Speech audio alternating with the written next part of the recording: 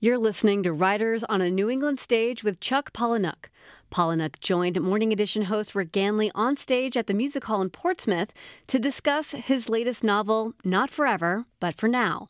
The book traces one notorious family of killers responsible for some of history's greatest crimes and tells the story of the two brothers set to take over the family business. This conversation was recorded live on September 12th, 2023. Please note, the reading at the top of the show includes some explicit language.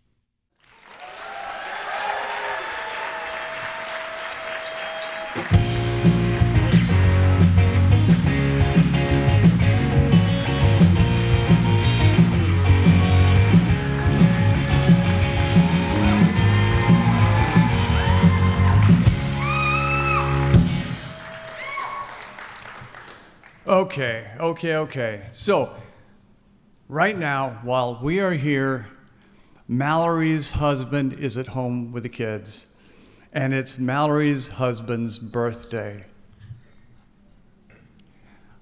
Do you think that he deserves a case of spotted dick? Mallory, here's a case of spotted dick to give your husband. Please.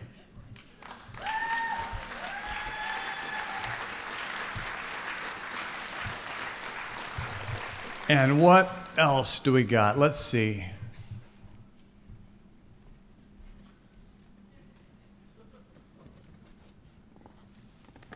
Oh my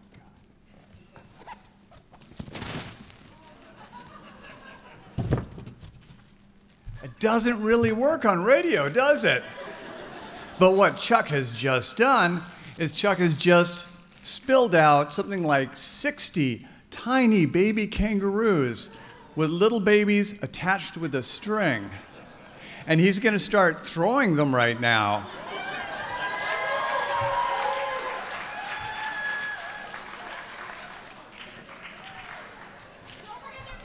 And he's also got bags of candy bars. Who wants a payday? That's gonna hurt. Kangaroos. Dog toys. Who's got a really good dog? Boom. Beer bottle. Boom. Donut. Pizza. Kangaroo. So throughout the rest of the night, things are gonna come flying at you. Especially if I see you have your phone out. Boom. Kangaroo. Kangaroo. I didn't even unwrap this. It came from China. Boom. So those are just going to sit there. And throughout the rest of the night, Rick and I are just going to randomly lob them at you.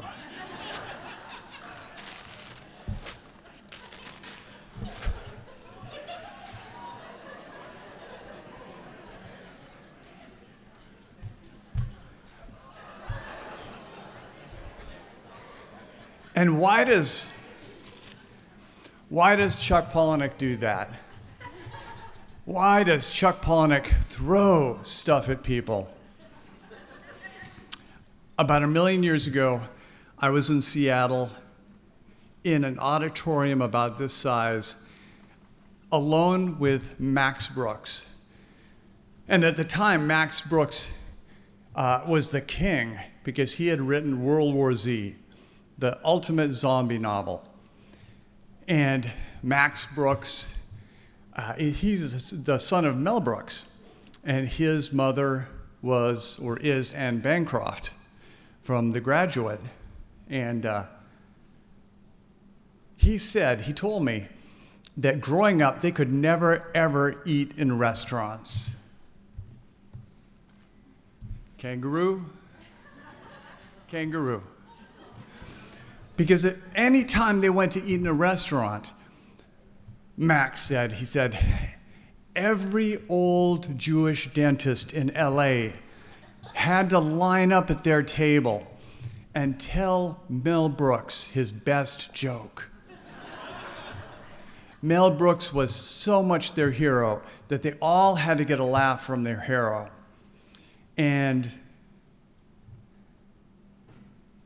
regardless of how funny the joke was or wasn't, Mel Brooks always laughed. And Anne Bancroft always sat there looking beautiful and gracious. And 3 hours of that is nobody's idea of a good time.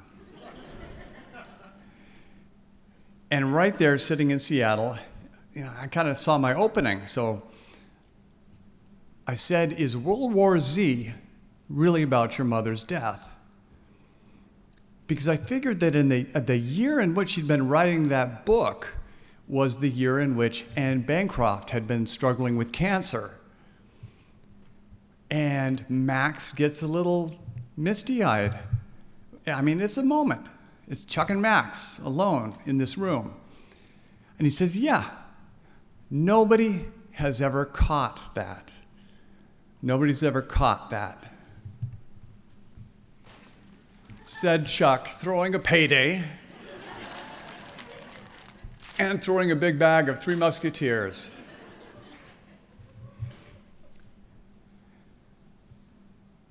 That is what you want to do. If you just can connect your work with one person, there's something so gorgeous about seeing that thing arc through the air. And you don't know if anybody's going to get it, and you don't know if it's going to hit the floor, and if just one person gets it, it arrests that arc. It is so beautiful to see. And so, again, that is why I do what I do. And that is what World War Z is about, because for 1 year, Max Brooks took Anne Bancroft to one oncologist after another, and they all said, we've got this, she's not going to die. And after 1 year, the zombies win, and Anne Bancroft died.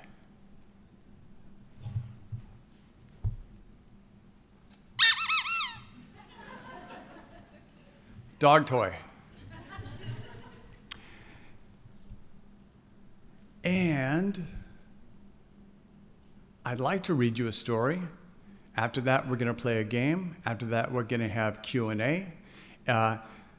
If you win one of the things in the game, the prizes will be waiting for you up front. You need to keep the thing. I'll explain it later.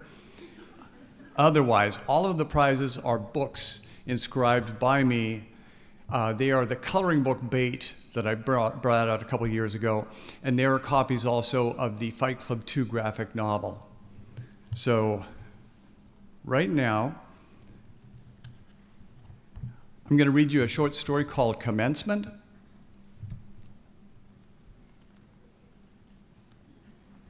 More kangaroos.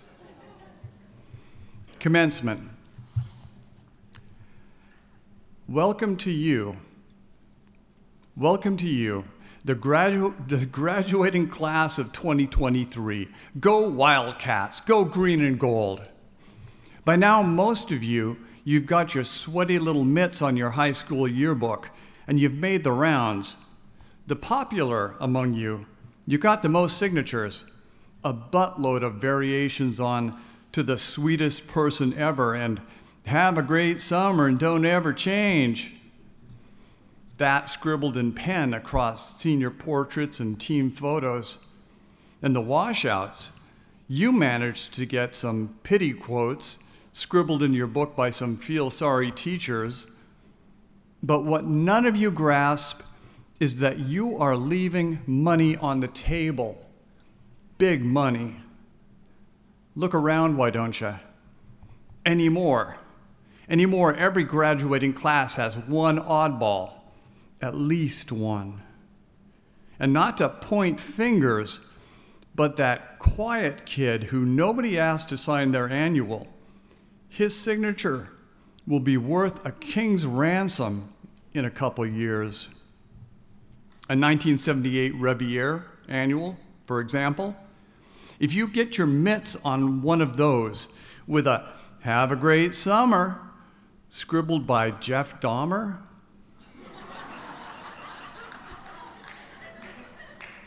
your ship has come in. Or a 1953 Terre Haute renegade with a "Don't ever change" scribbled by one Charles Miles Manson? To buy that book would set you back at least 10 grand. In closing, I just want to nudge you a little.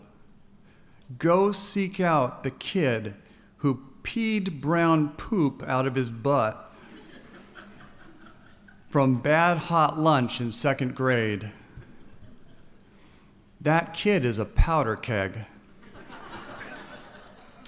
Say that you're sorry that you laughed, and ask for his autograph, just in case. And in closing, may I call your attention to one Stacy Keller, a student who graduated here. Go Wildcats! So far back that she took as her role model Farrah Fawcett Majors, the Charlie's Angel, hitched to the Bionic Man, the only angel that most people can remember, even if she walked off that show after just the first season. And she made a poster to prove that you do not need big boobs. You only need a bright smile and one big nipple. and hair, the blonde hair, the strands of which spell out the word sex in subliminal messaging down your back. And the world will beat a path to your door. Anyway, Stacy Keller. She knelt at the altar of everything Farrah Fawcett on account of before Farrah, if a girl got a hickey sucked on her neck, a big purple hickey, or even wore a bandage on her neck or wore a turtleneck sweater, that girl might as well find herself a pimp. No boy in good standing would look at her twice. That's where Farrah, wearing her flipped back bangs, comes in. Farrah put an electric curling iron into the hands of every girl in America. Going forward, a girl could show up at class with hickeys, even hickeys with teeth marks or herpes sores, or a big honkin' HPV on her neck, and say that it was a curling iron burn. So in that one small way, Farrah Fawcett saved the human race. In closing, Farrah was on that show for one season, and still, if you're asked, what's a Charlie's Angel, you will not say Kate Jackson. You sure as hell won't say Cheryl Tiegs. It's only Mother Nature that after Lee Majors, she married Ryan O'Neal, who's the only other most beautiful blonde person ever. As for acting, she made people swallow the idea of her in love with Kirk Douglas. No, not a young, hot Kirk Douglas, or Michael Douglas, but an old dinosaur Kirk Douglas. In the film Saturn III, a leathery old Spartacus.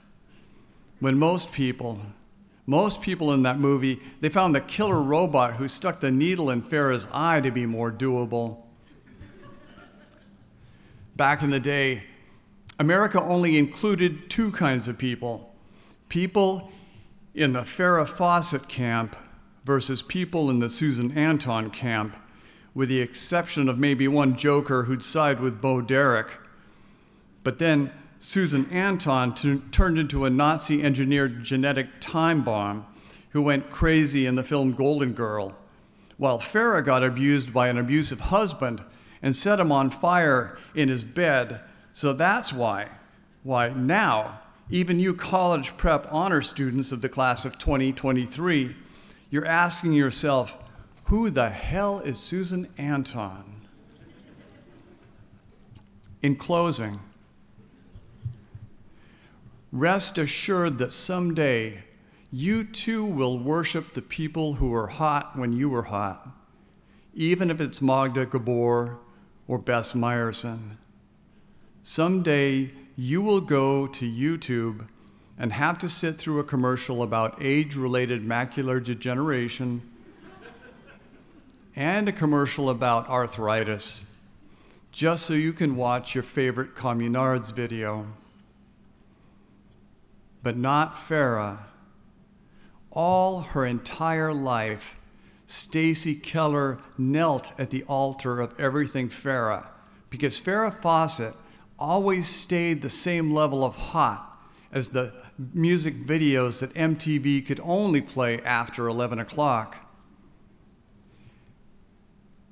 It might interest you to know that back in the day, this town suffered a rash of dog disappearances, all of them house pets, sweet breeds such as Jack Russell Terriers and Chihuahuas.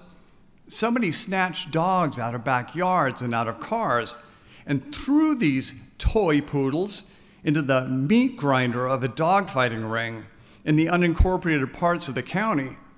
They tossed the Yorkies and the Corgis, nice friendly dogs, into a pit for the other dogs to tear apart.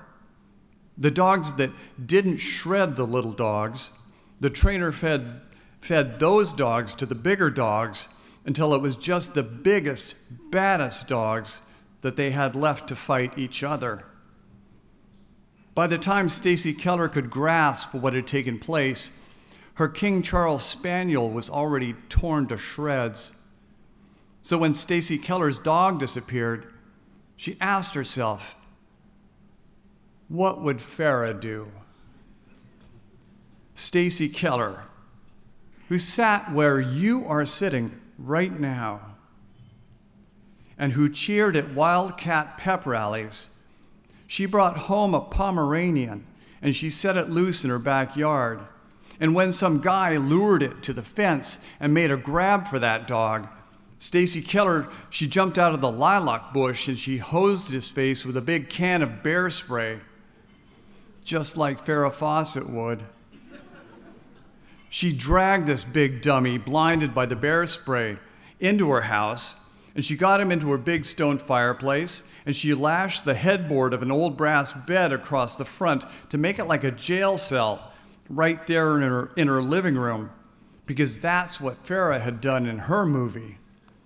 Stacy Keller, who nobody noticed in high school, and who probably wasn't asked to autograph anybody's annual, she got the big, blind dummy's phone, and she demanded how to unlock it. The guy was shouting, false imprisonment and kidnapping. Stacy Keller couldn't give a shit. She asked for the names of his dog-fighting crew so she could text them all. And rattling the brass bed bars of his fireplace jail, the dummy called her a stupid bitch.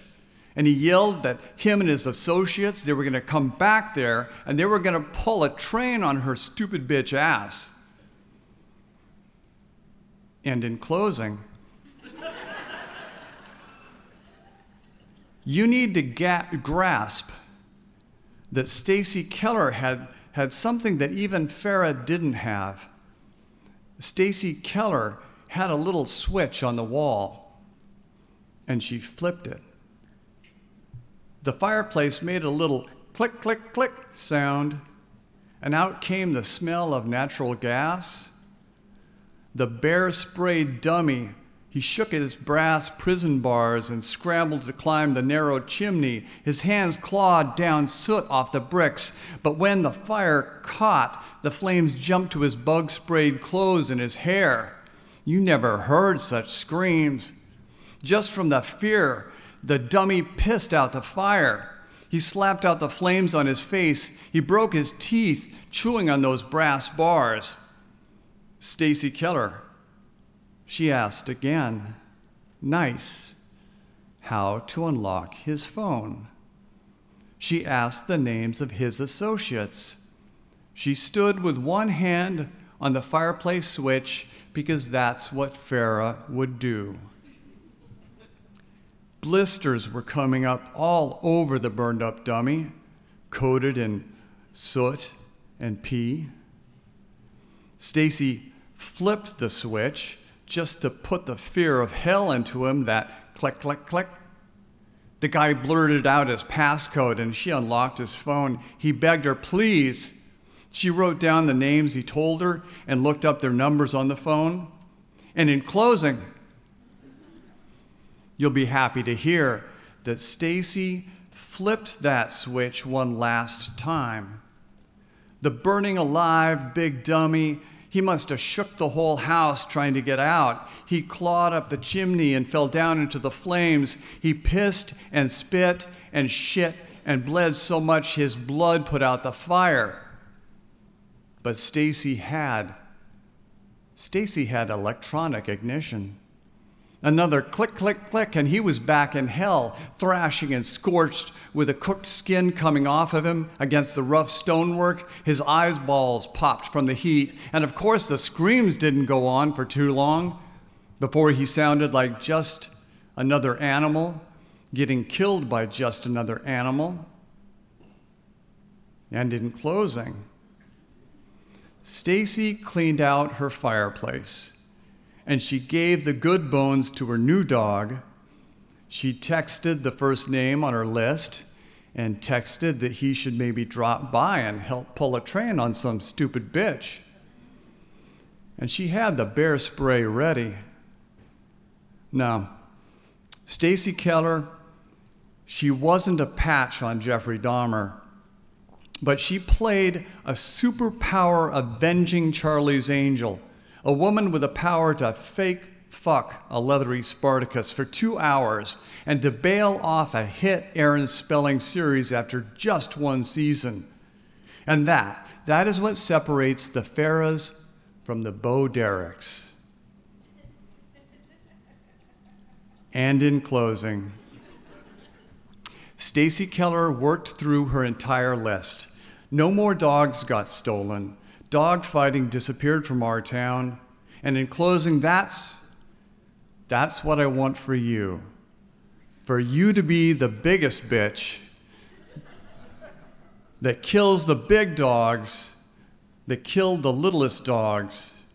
And in closing, I want for you to open the windows so the whole neighborhood can hear that justice is being done, and so that all the dogs can howl along to the tortured screams. And in closing, whatever life throws at you, whatever problems you face, I want you should ask yourself, why don't you? What would Farrah do? Everyone, please, autograph each other's yearbooks. And in closing, go Wildcats.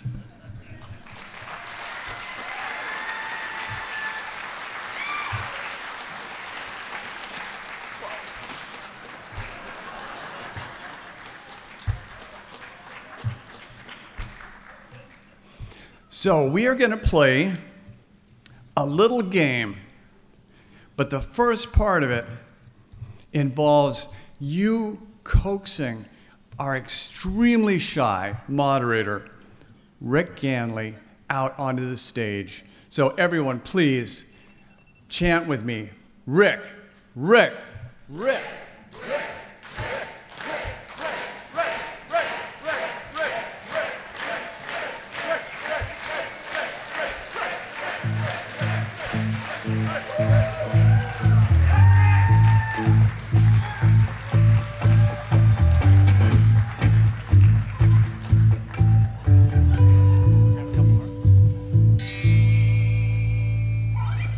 So this is how the game is going to go. Can I do a couple more? Do it. All right.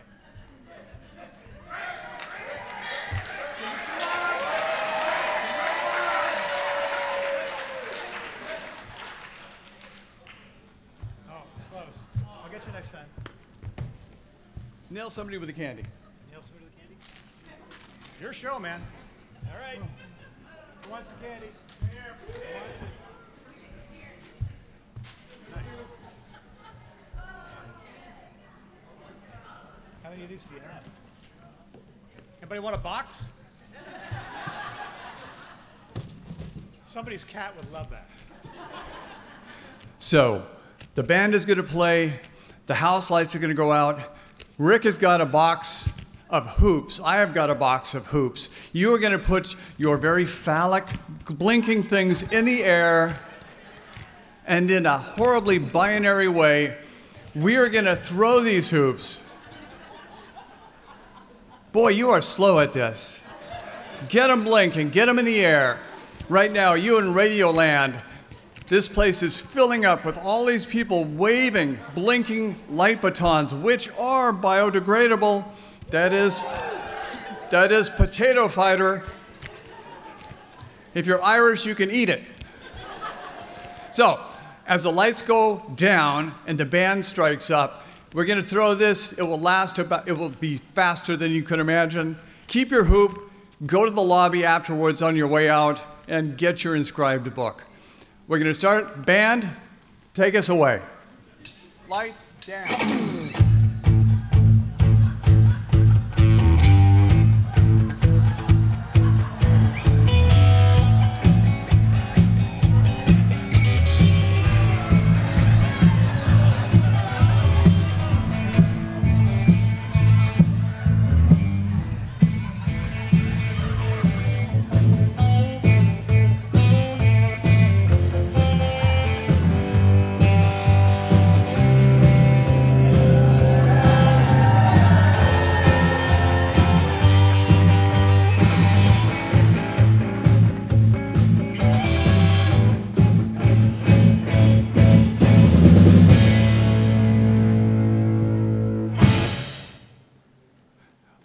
I should probably disclose right off the bat that I had a Cheryl Tiegs poster over my bed in 1979.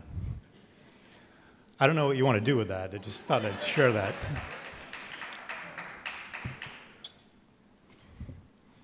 So, Q&A.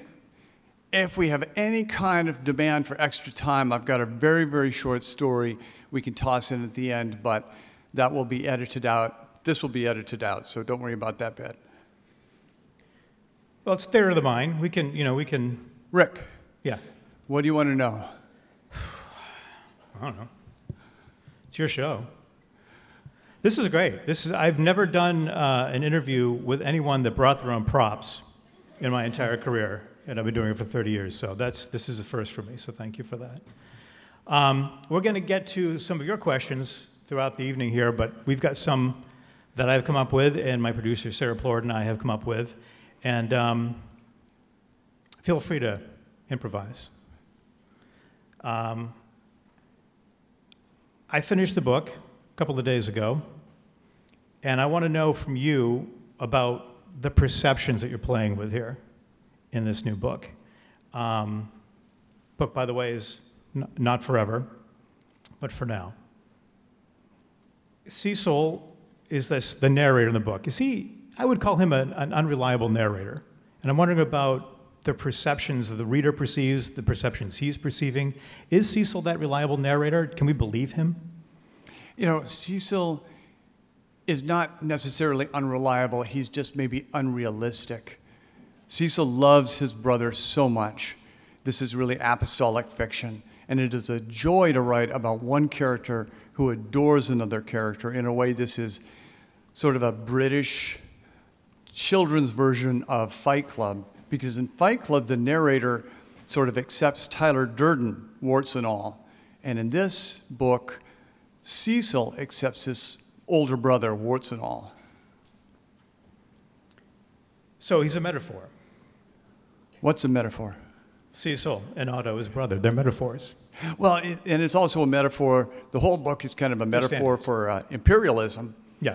And Cecil is kind of the way America adores Great Britain.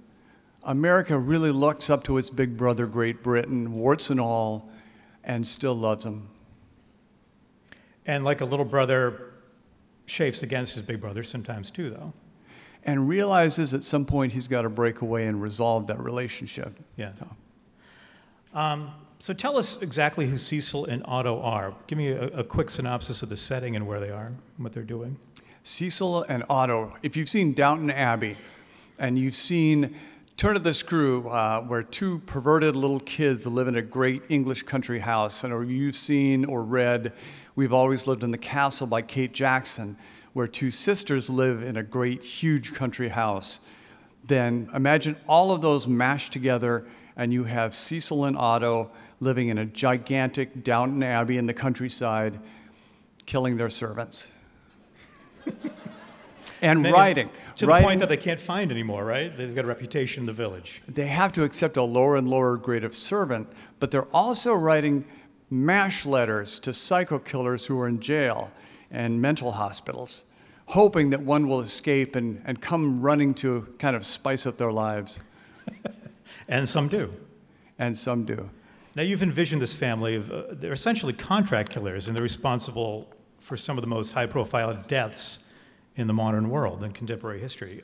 Judy Garland, for instance, there's a reference to that comes back over and over again. Princess Diana. Where did that idea come from? I was in Los Angeles, and I was driving through Burbank, and it was December during the day, and I passed a yard with this enormous amount of those blow-up Christmas sort of creche decorations, wise men, shepherds, Mary, Jesus, camels, everybody.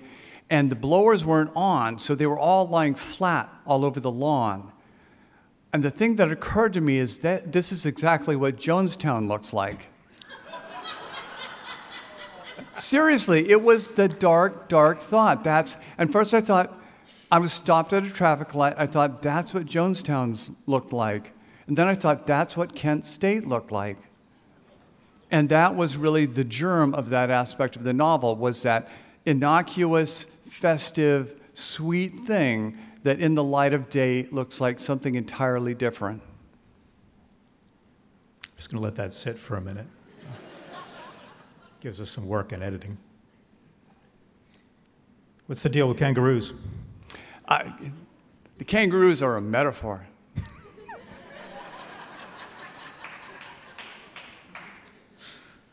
I figured. Why so many? So there's more to go around. They're our big finish, so. Stay tuned. Yeah. Speaking of animals, Otto has a complete respect and love for the animal kingdom. Obviously, comparatively little respect for humans, considering he spends the novel killing people. So he actually plots to kill your stand-in for David Attenborough at one point in the novel. Read it. It'll make sense. Trust me. What's the dichotomy about there? Where'd that come from? The two little boys are obsessed with nature films. And one of the most... I'm never going to have kids. I am never going to have kids. I don't have kids. So I'm never going to be able to kind of reevaluate my life choices by watching my kids go through these developmental stages. And one friend of mine, I always keep an eye on their kid. She went through a phase where she pooped in anything except for the toilet. And they had a rule where if you went to their house, you had to take your shoes off and leave them inside the front door. She's getting married in 2 weeks, and I've been asked to speak at her wedding. I cannot wait. But one aspect of childhood was I came from a big family, and we would all be watching these nature films, Mutual of Omaha, all of those nature films, and there would always be some sequence where a mother dik-dik, a mother deer, had hidden its baby in the grasses and was hoping to distract the predator. And you were just hoping that they would go for the mother who could run away, and they wouldn't find this tiny little fawn and tear it to shreds on camera. And they would always find the tiny little fawn, and we would watch it struggle, weeping, and we would watch it being pulled apart alive, and then it would cut to a commercial for Hasbro. And everybody I know, we were all traumatized as kids watching that.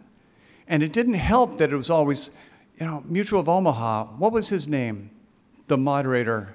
I know what you're talking about. Yeah. I can't remember his name, but I grew up watching it too. Always him in this kind of hushed voiceover saying, it looks as if the troop of baboons has grabbed hold of the tiny frail fawn. Let's watch as it struggles and dies, bleeding from every orifice. You're always eating dinner or something, you know, you're having a frozen TV dinner while that's going on. Oh, you were rich. It's a black and white TV, does that help? And I just hate it because I thought that moderator guy, that Marlon Perkins, I'm like, Marlon Perkins, get your ass out there and you save that baby fawn. You're just standing here behind the camera because you know what makes for a good program, and Mutual of Omaha is sending you a check, and you are making us watch this tiny baby thing get torn to shreds. Marlon, I hate you.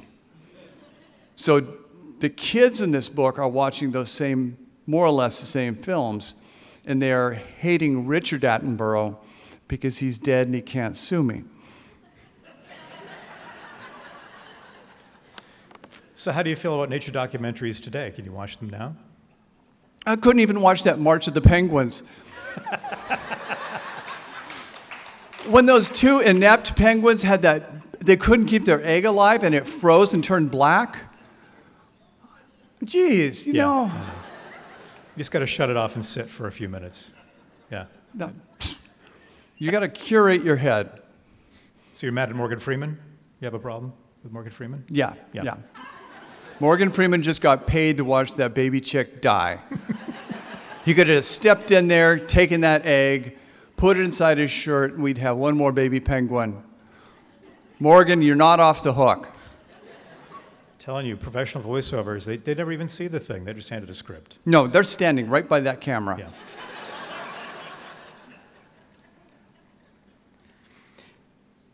The violence in this book, like many of your other novels, it's routine. It's often mundane. I'm wondering if that is a commentary on society in general. And in my notes here, I actually put in parentheses, duh. Do you know what imperialism is? Yes. Imperialism is everybody living in Downton Abbey. No, not everyone. Not even a fraction of everyone. But a tiny, tiny number of people living in Downton Abbey, and everybody else getting ground up so they can live in Downton Abbey. And that's kind of the central metaphor for the book. You write about topics like violence and incest in a casual manner in this book, in a lot of ways, in many of your stories. What draws you to explore those taboo subjects? Wow. You know, number one, I want to write the stories, I want to tell the stories that really only books can tell at this point. Because it costs a fortune to make a movie. And a movie has to reach such a vast audience, and television has to reach such a huge, possibly non-consenting audience that is probably sitting in a bar or an airport and does not want to see Human Centipede up there. So I want to tell the stories that only books can tell at this point. I want to work to the strength of my medium. So number one, that is it. Number two, I have this fantastically low threshold for boredom. So it has to escalate. I heard Billy Idol give an interview once about punk music, and he said, every punk song sounds the same. It's like 2.5 minutes of boom, boom, boom, and then it falls off a cliff. There's really no slow lead in. It's just boom, boom, boom, and it falls off a cliff. And so I still am a punk. I still really hold on to the punk aesthetic. You know, so my stories have got to be boom, boom, boom, fall off a cliff. Escalate fast, get out. So that's two reasons. That's enough for now. Okay. Throughout the book, Cecil quotes Otto, going back to the brothers here, the main characters. At one point, they're talking about love, and Otto apparently telling Cecil, his younger brother, that people put too much stock in love, and that keeping the love of others comes at the cost of one's own freedom, implying that love is really a burden. I want to ask you about that. You know, and again, it's always Cecil seeking out the wisdom of his older brother Otto. And they're both sons that have been raised more or less without a father. So they're kind of trying to invent what it is to be a man. And so they're coming up with their own wisdom. The way you more or less do when you're being raised by your peers. Boy, I got told jokes in second grade that I had no idea what they were about. But I knew that if I told them, people laughed. So I would get stood up at the barber shop and I would tell fantastically racist, disgusting jokes without a clue about why people were laughing or what the jokes were about. And that's kind of what's happening with Cecil and Otto. They are trying to make up what it is to be a man. And so a lot of what they come up with is ludicrous, or it's a rationalization for why not to love people. Because if you love people, they will leave you and you'll be standing at their grave someday. So you've always got to, as soon as you meet someone, you've always got to find a reason to hate them. Because you know someday you'll be looking at them dead and you'll be hurting so bad that at least you can say, well, at least your ugly face died with you. Or at least your smelly feet died with you. And that's the kind of wisdom these two little boys are coming up with. So hate's a defense mechanism. Yeah. Another main theme that runs throughout this book is addiction. You write about a lot of characters with addiction, Cecil and Otto, no exception. What role does addiction play in your sense of the world? What role does addiction play in my sense of the world? I tend to be a very systematized person. And I never used to drink. I never drank.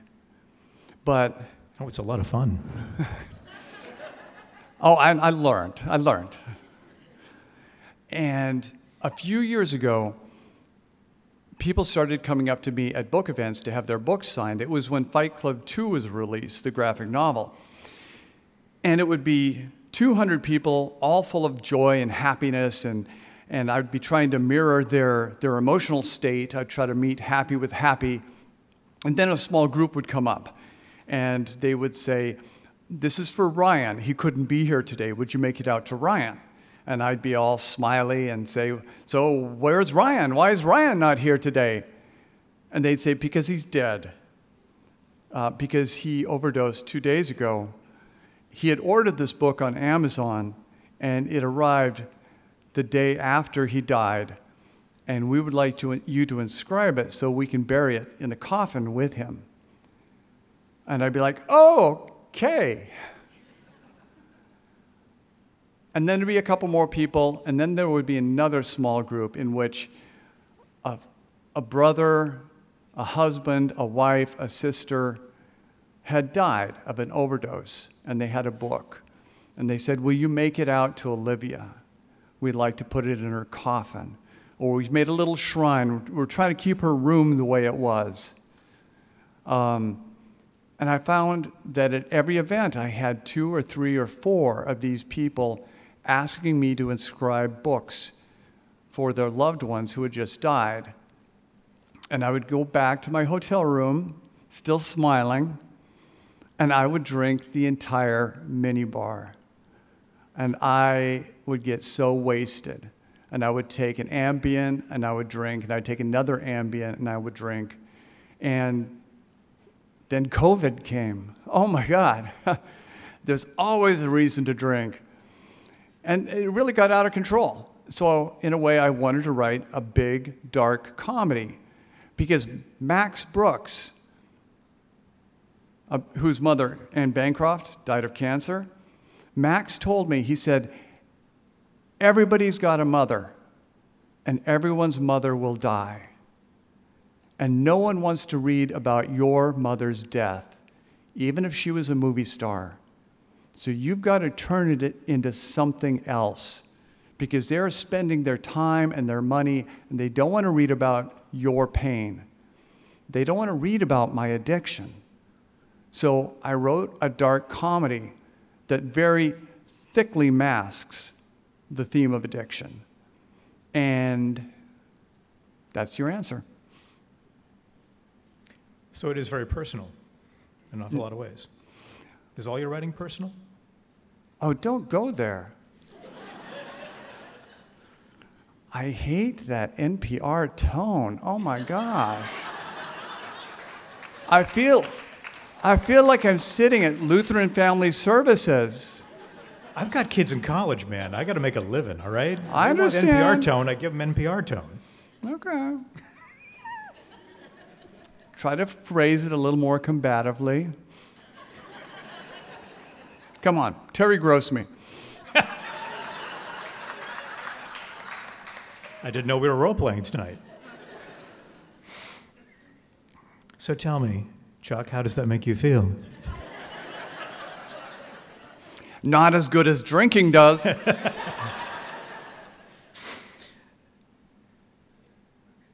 not going to go there. We'll just leave that alone. I had a thought, but you know what? Sometimes maturity, you know. See, you've got to act on impulses. See, my stories, growing up, we always got fairy tales, and fairy tales were about if you don't act on the impulse, if you can just delay gratification, then way, way later in life, you get a little carnality.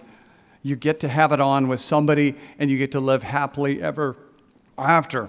But most of us, including myself, messed up really early on, and we just went ahead and acted on every impulse, and we just messed it up royally. Until around the age of 28, you especially, sir. Around the age of 28, you were thinking, I will never be able to pair bond with anyone because I am so damaged. I am so messed up, no one will ever love me, no one will ever want me. And that's why a happy ending in a Chuck book is just one person connecting with one person. Because if just one person catches a bag of candy, that is enough. And so if you just catch your bag of candy, call it good. You're making dreams come true tonight. You're making dreams come true. You should have a matchmaking service at these events. So I've got a couple of questions from the audience. We've got several, so let's see if we can get to. Oh, here's one. It's a good one. How would you hide the body? I like that one. I toured with Monica Drake and Chelsea Kane, two fantastic writers, and we wore pajamas, and everyone in the audience wore pajamas, and we played games, and we threw stuff, and afterwards we went to bars, and we drank a great deal. And Monica had a great idea for a children's book. She wanted to write a children's book called You Can Feed a Pig a Prostitute. So that's how I do it.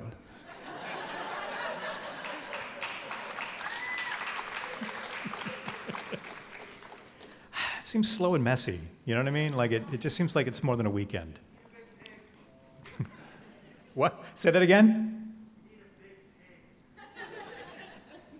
That's a good point. That's a good point. Anybody else? Who else has a good suggestion for burying the body? No? Come on. Okay, go ahead. More than one pig. Yeah. There you go. You need a full farm, really, is what you need. You break it up and you bring it into different pens, I think. Haven't thought about it at all, though. Robert Picton. He has a pig farm. That's why no one loves you. It's a lucky lady. So you two are saying if we're ever in need, we can call you for the body? You get the feed, we get... Okay. We can talk. Give me about a half hour. Which one of your books was a joy to write? Which one was a terror? Boy, in a way, they're all a joy to write. The man who taught me writing, who taught me minimalism, is a man named Tom Spanbauer, who studied at Columbia with a man named Gordon Lish. And Lish was really the father of minimalism. Lish is the guy who edited Raymond Carver so much. He created a literary magazine. He was an editor at Knopf. He was a big professor at Columbia. He taught Tom. And Tom said that writing a novel was going down into the coal mine and suffering for 8 or 9 years. And that's what Tom did to write a novel. And I thought, no, I got plenty of suffering. I do not want to do that. So every novel has to be a party. Every novel has to be a fantastic, better than anything else I could be doing with my time. You never struggle with them? No, I struggle with, getting Sylvia off the roof. That's the joy about writing a novel, is that all the real problems in your life disappear. They all become very dealable, because you're dealing with this giant made-up problem that you've created that isn't really there. But you've got to solve this fantastically huge thing, and that occupies your monkey mind. So it's not saying, boy, all those people out there are just hating me right now, aren't they? They really hate you. They're quiet right now because they hate you, because the monkey mind does that. So I keep it busy with some gigantic made-up problem, and that makes my life a party. Do the characters inhabit you while you're writing? No. Do you walk around, you go to the store, you're thinking of them, thinking plot? Not really. The characters are not something I draw from myself, because I am a very limited person. But I love when something goes out at a party and everybody leans into it. A while back I was teaching, and we were talking about a used bookstore going out of business. And once I was researching there, and people every 15 minutes, you could set your watch. Every 15 minutes, some guy brought in boxes of old Playboys. And the clerk said, we do not buy old Playboys because nobody ever throws them away. They are worth nothing. Get rid of them. They're yours. And one of my students said, I wonder if that's how the big box of porn in the woods happens.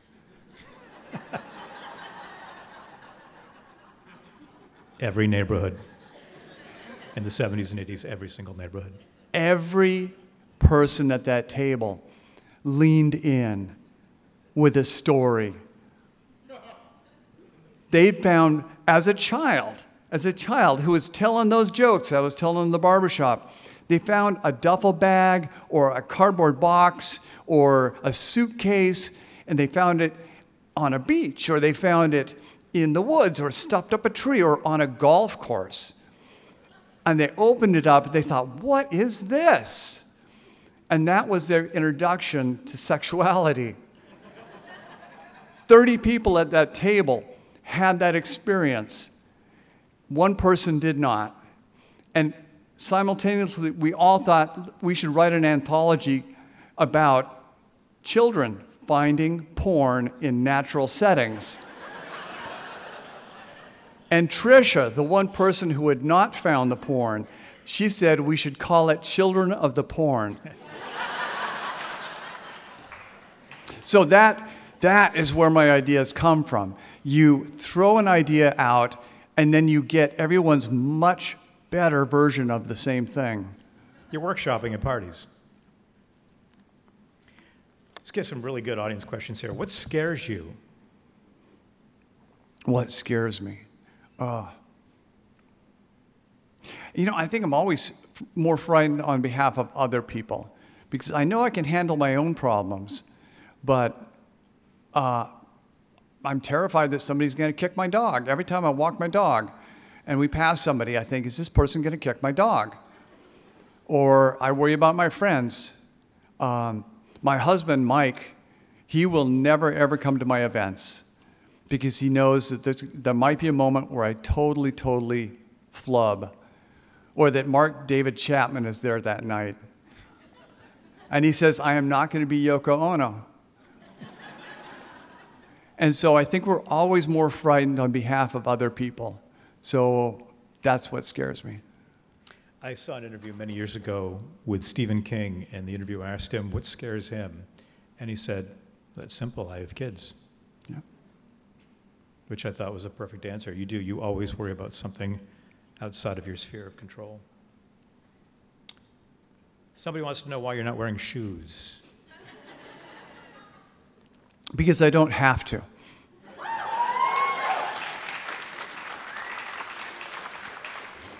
That is the proper answer. Who's your favorite punk band? Darby Crash and the Germs. Let's see, what else? We got some good ones here. How about, did you finish your castle and will it be in a book someday? You have a castle? I come from a long line of Ukrainian stonemasons. And if you've As ever, one does. if you've ever been a hod carrier, a hod carrier is a person who typically puts a big, 15, 20, 30 pounds of mortar on their shoulder and has to run up and down the ladder and back and forth across the scaffolding and get the mortar to the bricklayer or the stonemason before the mortar gets stiff. And my brother and I, we spent our entire childhood as hod carriers. And a while back, I was walking the dogs past a construction site, and there was a bricklayer like 4 floors up, and the hod carrier was a much younger guy because you're the hod carrier while you were the apprentice. And I heard the bricklayer shout, "Dude, I love the way you keep the mud alive." That is an Amy Hempel sentence. The gorgeous quality of that sentence, "I love the way you keep the mud alive." It's a sentence that will stay with me forever. But it was also a huge part of my childhood, was keeping the mud alive, getting the mud up to Dad before it got stiff. And so during the lockdown, I called a stone yard. All the gyms were closed. I thought, if I'm going to be stuck out here in the woods, I'm going to build a big ruin of a castle with arched windows and courtyards and everything. And so they brought out 2 huge dump trucks full of coursed sandstone, and I got tons and tons of bags of mortar and mixed it by hand and just laid rocks for about 18 months and built a castle. And no, I hope it is never in a magazine, because it is just my castle. And again, why do it? Because you can? And because at any phase of your life, there is something you can do that you will not be able to do later in life. And sometimes, I've built a lot of stone projects. Last year I built an arched bridge across a ravine. And I look at some of my earlier projects and I think, who the hell put that stone up there? That's like 115, 20, 30-pound stone.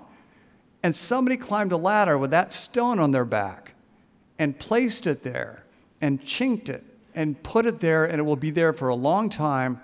And that person is not the person I am now. So I wrote Fight Club at a time when I could write Fight Club. I could not write it now. I'm not the same person. So it's about doing the thing that you can only do at this point in your life. So is building something with your own hands a lot? Please.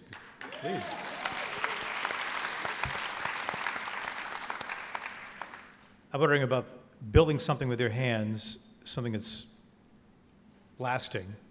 How is it like writing? Again, it kind of goes to the monkey mind thing. I find that I get fantastically good ideas while I'm in the shower or washing dishes. If my body is occupied with a task, then that kind of occupies my monkey mind, and it allows these really unusual thoughts to occur. And so these kind of strange breakthrough thoughts, like, what if you were the lady who smashed the champagne on the Titanic? How would you feel? Would you feel guilty? Just strange, non sequitur thoughts occur while you've got your monkey mind, while you've got your body occupied in a big tactile task. And so physical labor tends to do that. And also, it tends to make you a little crazy. If you're working in the heat and you're stressed, your mind goes to these really crazy places. And I like the kind of temporary delirium that sets up when you're really, really busting ass. People who run marathons, these ultra marathon people. They get the craziest thoughts, and those thoughts are just pure gold. I know you do a lot of experience-based research for your writing, and an audience member asked about that, like trying out steroids or running in a Santa costume race. I think I read that story. Is there anything you wouldn't do for a book? Anything that you could think of that you would say, I'm not going to try that, I'm not interested? Ouch. I was in El Cajon, California, in a giant Borders with a big, big crowd, and somebody said, "What would you not do?" And I said, "I would not gratuitously torture and kill an animal." And after the Dog and Pony show, all these people got in line to get their books signed. And I got through a couple hundred people, and a kid comes up, and he's brought me a copy of a Don DeLillo novel that he has completely marked up, defaced. And he says, "Will you sign this?" And I said, "Thank you, sir." He's like a blonde surfer guy. I said, "Thank you, sir. I prefer not to sign books by other people." And he gets belligerent, and I said, "I'm sorry, that's just my policy." And he leaves. And a short time later, he comes back with a mailing tube, big cardboard poster tube. He's gone to a pet store, and he's bought feeder mice and hamsters and gerbils, and he's put these living rodents into this tube. And he stands really close to me. I don't know this is going on. Suddenly, boom, all these little animals hit me. And they hit the table, they hit the floor. I don't know what it is. Something just slammed into me, and I've got little spots of blood all over my shirt. And I look down, and all these little things are twisting in their dying death throes. And they all have little bits of blood coming out of their mouths. And they're all dying around me. None of them are alive. They're all dying. And all the bookstore people are busy, God bless them, selling books. And I've still got 400, 600 people in line to meet. And I have to get down, and I have to pick up all of these dead and dying little things, and I have to take them back to the break room and put them someplace so they can die, the ones that are not dead. And my hands are covered in blood. And then I have to suck it up, and I have to go back out there and do my job. And I did that. So I will never gratuitously torture and kill an animal. And there were some people in California and Los Angeles just a couple nights ago who had been at that event in El Cajon. And they said that once the crowd realized what this kid was doing, as he came in to do it, they went to his motorcycle, which he'd left parked on the sidewalk, and they tore it to pieces. They smashed it. They destroyed it. It was a pile of junk when he came running back out to it. And he had to run away on foot. And that's as good a happy ending as you get.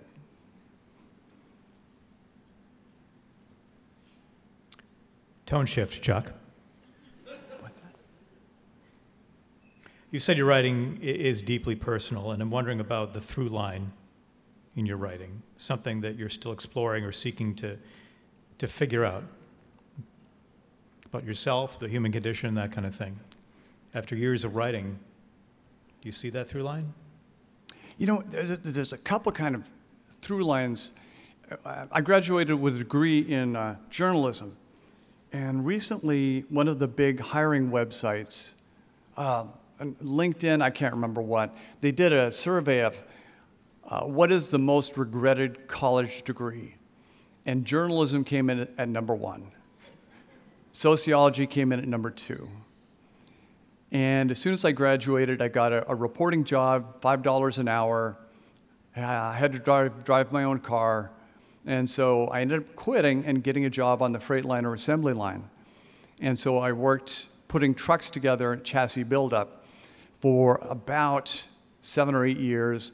And then I got upgraded to a workshop called the R&M Center, Repairability and Maintainability Center, where we just maintained these mock-ups where it was just the front of a truck cab and a windshield wiper would just go ch, ch, ch, ch, ch, ch, and headlights would just go tick, tick, tick, tick, tick, tick.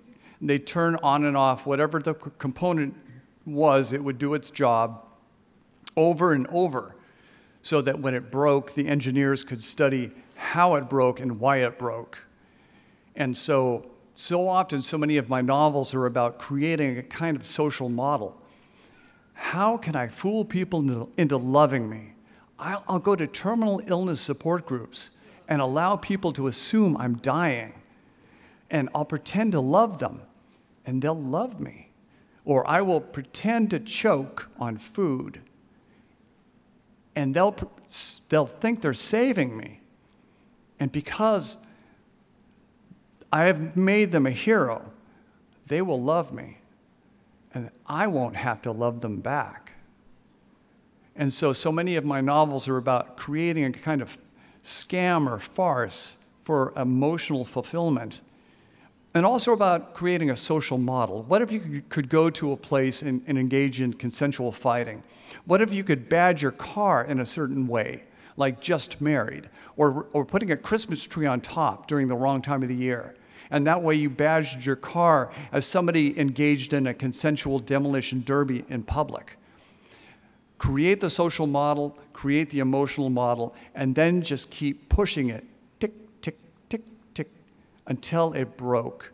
Push it harder and harder, like at the R&M Center, and then see how it breaks and see why it breaks. How would you inspire a young writer today? What would you say to them to find that creativity, to find that place that they can go to? If she hasn't already, your mom is going to die.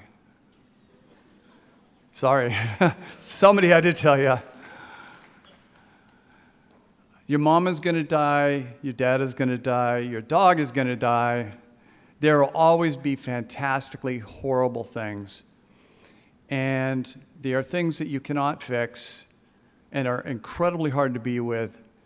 And if you have a kind of art or creativity that you can use to distance yourself from the immediacy of the pain, and you can use to exhaust and exaggerate and fully resolve your emotional reaction to that pain, then you will be a happier and healthier person, and you will not be destroyed by these things.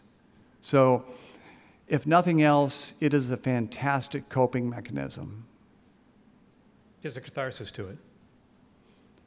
Catharsis, if you can do it for other people, that's great, but yeah. We're getting some more audience questions here. What book do you go back to over and over again? Have you read any books? Do you go back to once a year, any particular title? This is an easy one because it fell out of copyright this year. I was at Barnes & Noble. This year's book, Not Forever But For Now, I thought I would try to write a cozy. And a cozy is a type of murder mystery. It's a genre. It's probably the most popular genre of murder mysteries. It's an English village. Somebody gets hideously butchered at a bake sale or in somebody's garden with a pitchfork. And a vicar or an old lady or a cat solves the crime. Murder, She Wrote. And they're called cozies. And I bought a whole stack of cozies, and I was going to read them while I was snowed in at my house. And I really hated those books. But I thought I could use all of the conventions of these cozies to write a fantastically dark, messed up book. So in a way, this year's novel is a giant cozy on steroids and LSD. What was the question? I completely forgot. I don't think it matters. It does read somewhat like a British mystery novel, a very twisted, very dark British mystery novel. Do you enjoy those stories? Do you get any satisfaction out of them, or do you read them just with hate? The other thing about cozies is that nobody ever has sex. The cat never has sex. Miss Marple never has sex. And so I thought, what if I wrote a really So they're very British. British people have sex. I thought, what if I write a really fantastically raunchy novel, but it's all done in euphemisms, and the only thing I ever say is having a go and having it off. Because I watch a lot of BBC America. And so throughout the book, it's like always having a go, and he has it off, and he has a go, and he has it off. And then doing these interviews, interviewers are always leaning close with these kind of disgusted faces and saying, how could you have written that scene where blah, blah, blah? And they unpack a scene of such visceral, specific obscenity where all I wrote was having a go. And I realized, this is all on you. I am sitting here with somebody really scary. Because it forces the reader to fill in the blank with something nastier than I ever could have put there. And that is why we never see the baby at the end of Rosemary's Baby. And we never see Gwyneth Paltrow's head in that box. Because what's in your head is 1,000 times nastier. I will admit, when I was reading the book, several times I was put off by that, thinking, wow, this is heavy. And then I thought, well, this is going to be more metaphorical. There's something else here I'm missing. Every time you said, have a go. Fill in the blank. I don't want to spoil it, but there's something at the end of the book. This has been a wonderful discussion, very free flowing, and you guys had much better questions than I did, so thank you for that. I do have one last question for you. I want to ask you, and this is an audience question as well. It's the afterlife. You find yourself with the karaoke machine, but it only has one song. What's the song you hope it is? And is this in heaven or hell? Oh, the shark has shiny teeth, dear, and he shows them pearly white. Oh, Mac Heath has whatever. Anyway, Mac the Knife, Bobby Darin. And is it? It is hell. Yeah. Again, the proper answer. Chuck Palahniuk, everyone.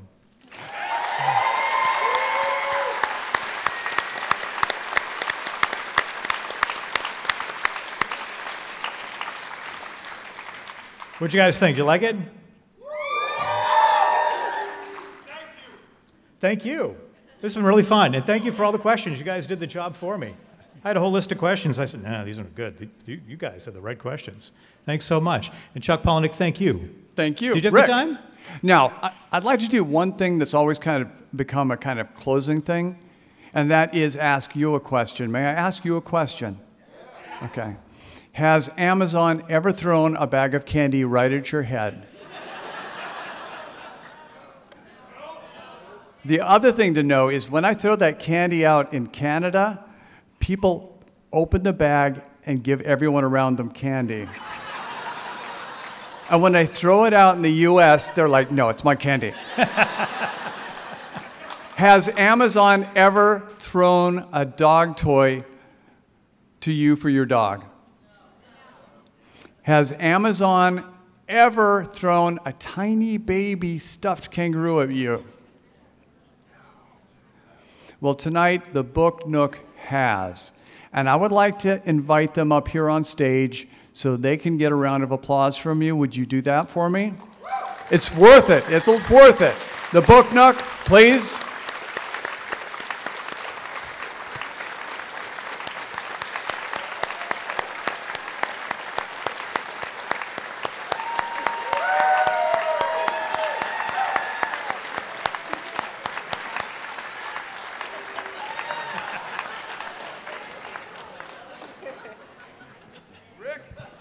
I'm going to just read the credits while you guys throw out the kangaroos, okay? I want to thank the Music Hall Executive Director, Tina Sawtell. I want to thank New Hampshire Public Radio President and CEO, Tim Schachter.